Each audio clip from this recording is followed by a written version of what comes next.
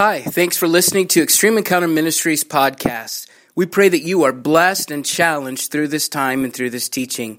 God bless you, and thanks again for listening.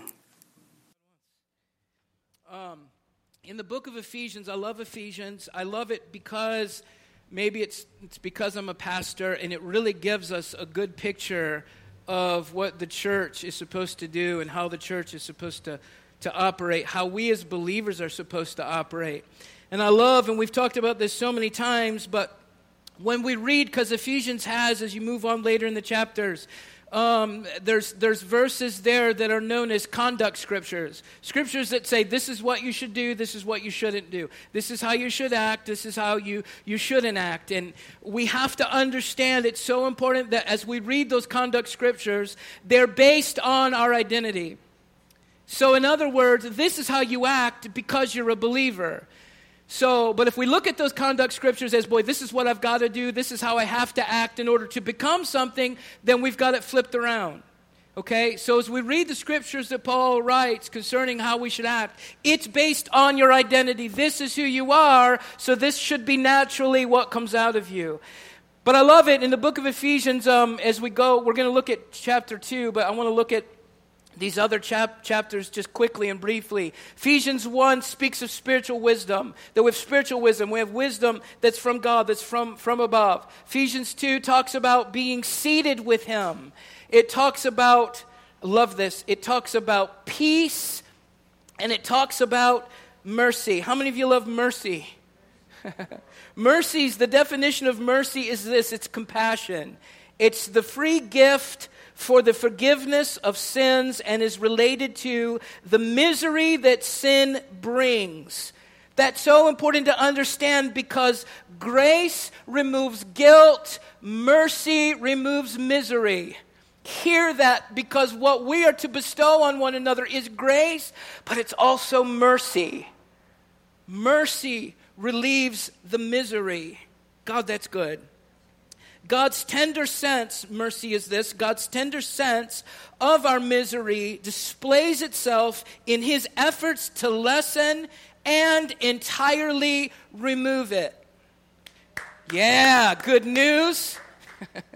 Entirely remove it. Efforts that are hindered and defeated only by man's continued perverseness, that we don't allow the mercy of God. That's why we go daily before the throne of grace to obtain mercy, to alleviate that stuff that's been dealt with. We tend to carry around false remnants of who we used to be, and there's stuff attached to it that the mercy of God is intended to relieve us from.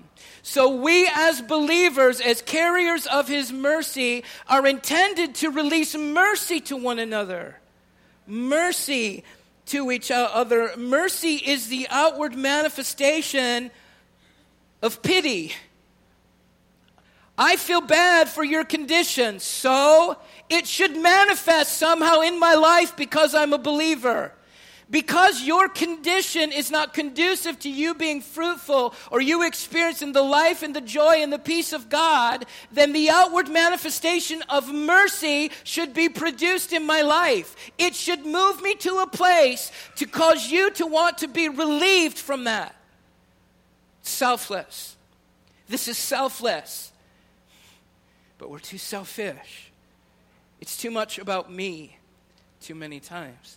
So mercy is that outward manifestation of pity. But we're going to go back to chapter 3. It's okay if we jump here for a minute. We look at Ephesians. Ephesians is written, it's known as an encyclical letter intended to be passed through the churches, not only through the churches, but through generations. We read books that Paul wrote, these specific letters to address an issue, to address a subject. And we can pertain those books to our lives as well. Those books too can be applicable. But when we read Ephesians, this is encyclical. This is intended. This should be the foundation. This should be the root of everything that you do. It's the foundation of everything, these encyclical letters that Paul wrote. So we look at Ephesians 3. Ephesians 3 speaks of the mystery, or it talks about also being filled to the measure, right? Being full in Ephesians chapter 3. Notice the progression here. In Ephesians 4, it talks about how we walk. It talks about the phrasing, to a perfect man, is in there. Now listen, this is all based on who we are. And you can't jump to Ephesians 4 without reading Ephesians 2, which is what we're going to do. Ephesians 5 says to walk in love. It talks about our walk is to be a walk of love. It's all about love, right? That's what it's all about. That's the crux of everything, is that God loves us. What split time is the cross? Is love personified? It's the cross. It split time and it changed everything. That God loves you. God has purposed you according to his love. And not only has he purposed you according to his love, but he's equipped you with that same power of love, purposeful love, inside of you. It's inside of you. Love is supposed to come out of you on purpose. Our love is supposed to be manifested, number one, in each other's lives, but to the world, that we manifest the love of God with purpose. Decisively, on purpose. We love people on purpose. Right? It's easy to do that when they're doing all the things we think they should do. Or when we know they like us. There's a lot of people that don't like me. I know that's a big surprise to you. Well, maybe there's two. I don't know. 2 or 3. But my response to that is always, it never changes, it is to be the love of God. The same love that God gave me is the love that I'm supposed to give. And Ephesians 5 talks about walking in that love. And then we get to finally Ephesians 6 that talks about the whole armor. And Paul says actually, finally, be strong. Finally, be strong. Are you with me? I'll move too fast here. Okay, Ephesians chapter 2. Let's just read. Is it okay that we just kind of read through this? Because I want to show you some stuff as we read through Ephesians 2. We've been here, but it's good. It's good to have some refreshers. It's good to go back to some stuff. It's good for Selah. It's good to look at some stuff and dwell on it for a minute. Think about it. Pause and reflect. It says this, verse 1 of Ephesians chapter 2. It says, in you he made alive who were dead in your trespasses and your sins. You he made alive. This is intended to be foundational, folks. This is what every church, every believer should know. You he made alive who were dead. Which means if you were dead, you're no longer dead. You've cast off that deadness. The deadness was nailed to the cross. Now you just have life. You once walked according to the course of this world, according to the prince of the power of the air, the spirit who now works in the sons of disobedience, among whom also we all once conducted ourselves in the lusts of the flesh, fulfilling the desires of the flesh and of the mind, and were by nature children of wrath, just as the others. I know I stop here every time, but I just can't stand it. But God, who is rich in mercy. But God. And until you have a but God experience, you're not going to understand what I mean. It's when Paul was driving down the road. Usually I say minding his own business, but it really wasn't. He was in everyone else's business. Scripture tells us that at the time he was actually breathing murderous threats, killing Christians. He had the but God encounter that knocked him off of his donkey, blinded him for a minute. But God who is angry. But God who is rich in mercy, rich in the thing that removes the misery, rich in the outward manifestation of pity. He didn't just look at humanity and say, oh, poor humanity. It becomes more difficult to swallow that when that's his view of the worst of the worst. He doesn't categorize that way, but we do. He's rich. He has a bountiful supply of mercy.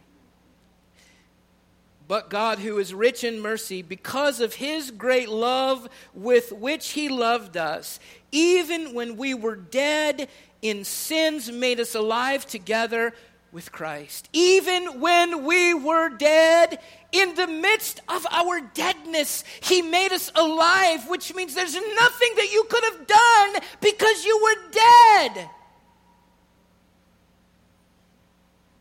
Think about that for a minute. It's not, well, when I started to go into church enough and I stopped cussing and I quit drinking, he made me alive. He says, no, even while in the midst of your deadness. No comprende.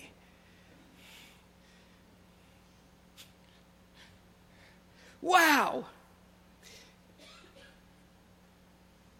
Even when we were dead in our trespasses, made us alive together with Christ. By grace you have been saved.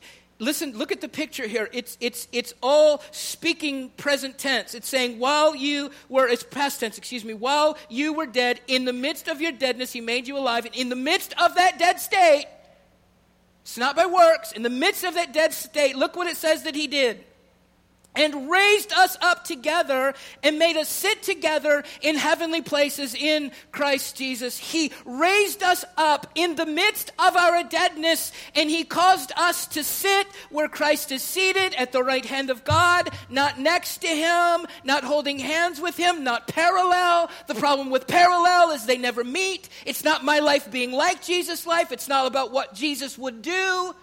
That's a good thing to think about what Jesus would do, but that's parallel. Parallel never meets. It says he raised us up, and Jesus is sitting here. He seated me with him. I have become one with Christ. When?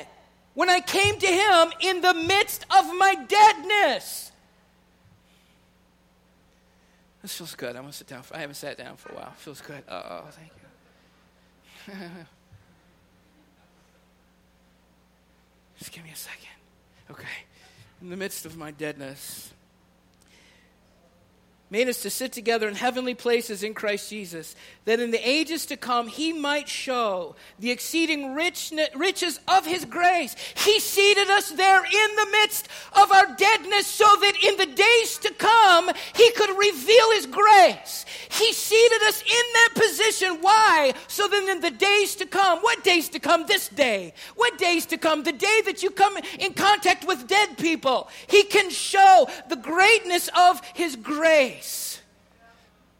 You can say, listen, in the middle of me being dead and no good, he plucked me out of my pit and he seated me with him in heavenly places. I should have had my head hung down, but he said, no, raise your head up. You're seated with Christ, far above.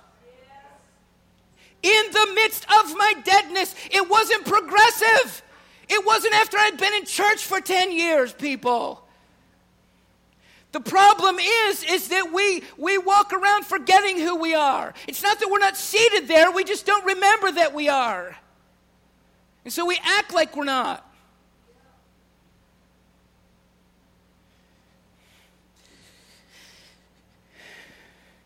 That might show the exceeding riches of his grace in his kindness toward us in Christ Jesus. He's not mad. He's not mad. He's not mad at you. If one person has never heard that and needs to hear it, I'll say it every service. God is not mad at you.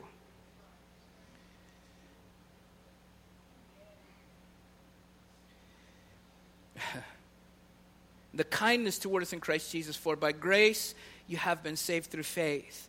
And that not of yourselves, it is, I love it, not a gift. This is important.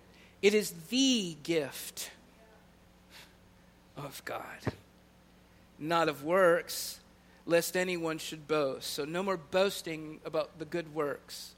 Quit it, because it's not about that. That's why you don't let your right hand know what your left hand is doing when you bless and you love people. You just do it.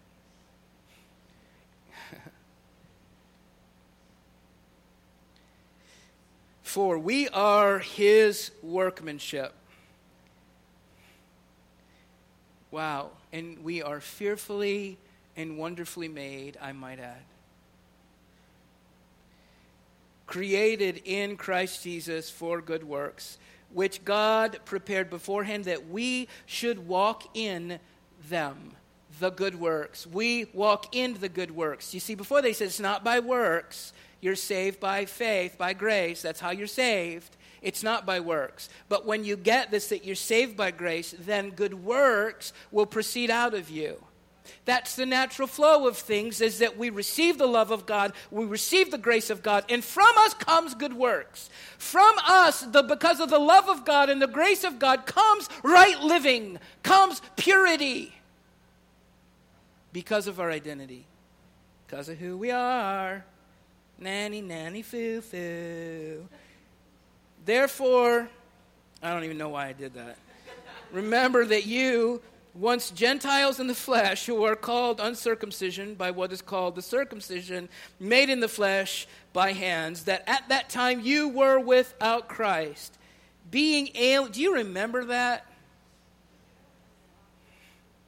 Being aliens from the commonwealth of Israel and strangers from the covenants of promise, having no hope and without God in the world. But now, in Christ Jesus, you who once were afar off have been brought near by the blood of Christ.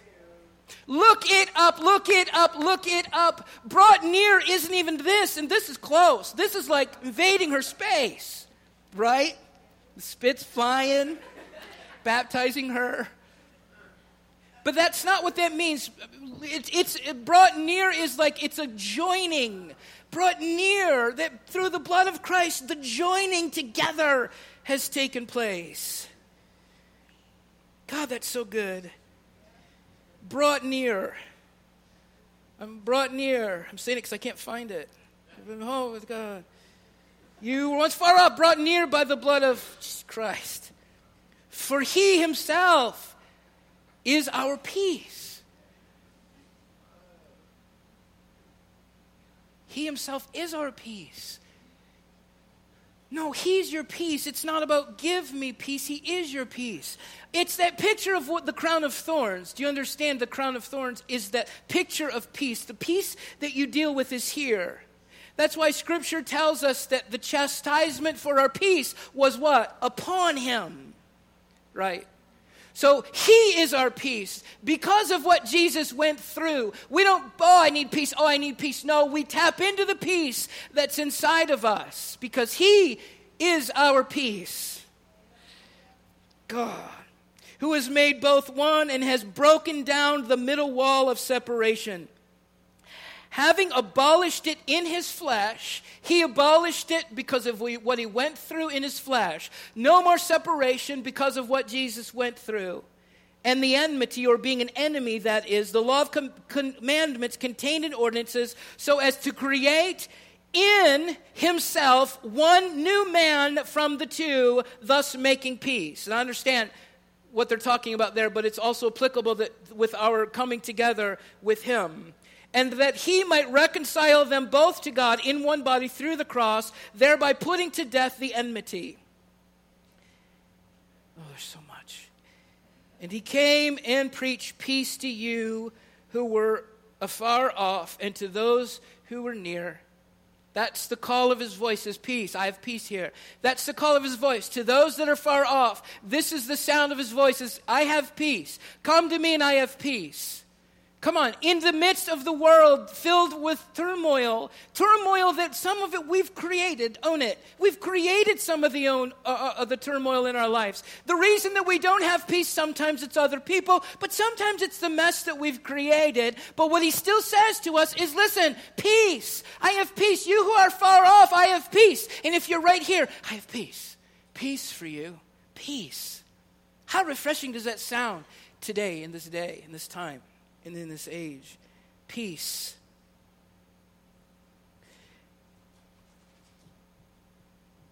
For through him we both have access by one Spirit. Now therefore you are no longer strangers, foreigners, but fellow citizens with the saints and members of the household of God, having been built on the foundation of the apostles and the prophets, Jesus, in whom the whole building being fitted together grows into a holy temple That's a picture of the body. So good.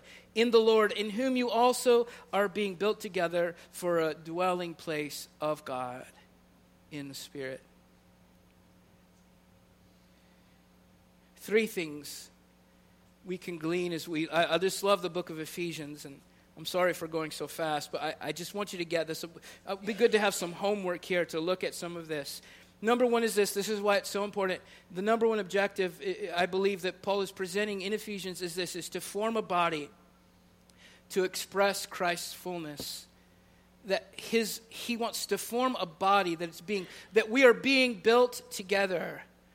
So important to get that we are being built together. It's not, you don't choose who you're built together with. It says that he is building together this body, this temple, to express Christ's fullness. I believe in full gospel. I consider myself, I guess, a full gospel preacher. And it's not because of the gifts, it's because of the love. The full gospel of God is the love of God. And without the love of God, all these things that we deem as the reason for fullness is really empty. That's what Corinthians says. Though I speak with the tongues of men and of angels, but have not love. So the full gospel message is the love of God. And from that message of the love comes these amazing gifts that we get to operate in. Being a part of this body, right, that's joined together. The more intimately you know God, listen to me, because it's our objective to express the fullness of God, the more intimately you know God and represent him honorably, the more of his heart that will be revealed to us. It's not the more of God that you get, but we get more stuff revealed, you know. Secondly, second objective, I believe this, is he does this through the uniting of people. Through uniting people, through bringing people together, not just physically, but spiritually, to bring us together. And I think that's why the mandate that the Lord gave us years ago now, to pray for 3 churches every Sunday morning, is because something I believe spiritual takes place. And I believe that as we call them, we're saying, hey, we're praying for you. There's a coming together that is so, I believe, the heart of the Father, to come together and be who we were intended to be. And those walls of division and competition, we say, we are purposed, I am purposed to say there's no room for that. There's no room for that. There's no room for that. Sometimes it's hard. Can I be honest with you? Sometimes it is hard. But we have to be purposed to say, I'm going to do my part. And as far as it is on my end, I'm going to be at peace. Right? Is that not Scripture? So, it's uniting people. And thirdly is this, to equip, empower, and mature this people to extend Christ's purpose. To equip, I think it's in Ephesians 4, to empower and to mature. Equip, empower, mature. Equip, empower, mature. It's hard to say that. Equip, empower, mature. 10 times. Equip, empower. No, I won't. To extend Christ's purpose, right? His purpose. What happens when people recognize they have purpose? Everything changes. When you say you have purpose, and it's not just to keep doing what you're doing, going through the same cycles and the same routines, and just like last March is just going to be the same as next March, and last January is the same as this next January, and blah, blah, blah, over and over and over and over and over and over. But when you recognize that you are purposed by God, somehow it propels you out of the cycle. So I can't make you recognize that you're purposed by God. I can equip you, and I don't always do it perfectly, but I can do my best to equip you to understand who you are. But you've got to get this revelation of purpose. You've got to get this revelation yourself of your identity and how God has called you and he's purposed you for such a time as this, for right now. Purposed by God, seated with him. Right? That's your position, folks. That's who you are. It's your identity in him. Yes? Father, thank you so much for this time. Thank you, God, for who's coming. Can someone come?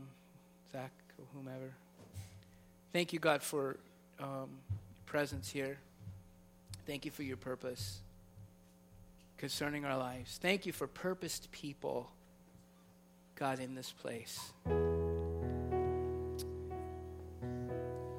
Thank you, God.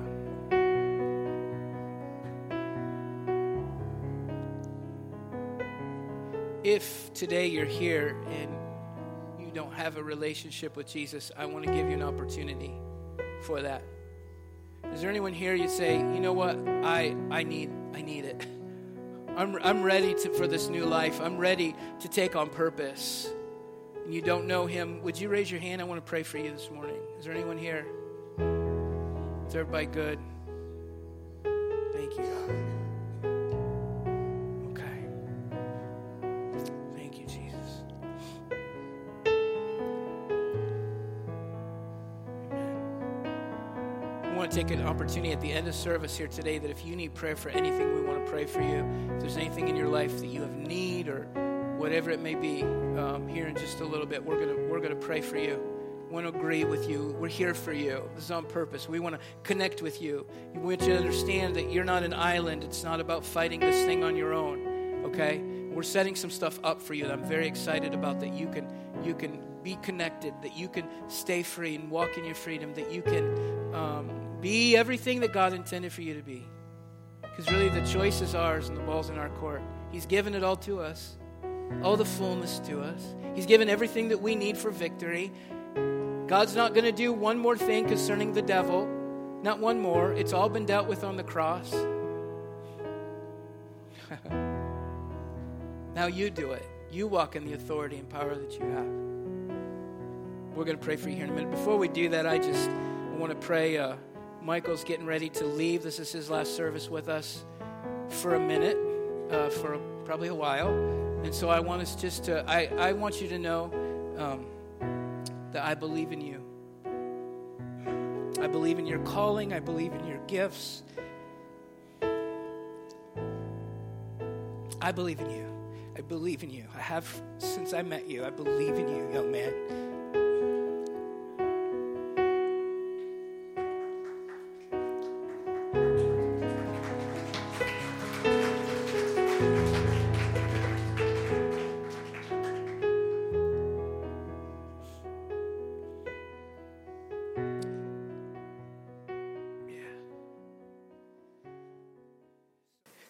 We pray that Holy Spirit has ministered to your heart. Thanks again for listening. For more information on our ministry, visit us at extremeencounter.org.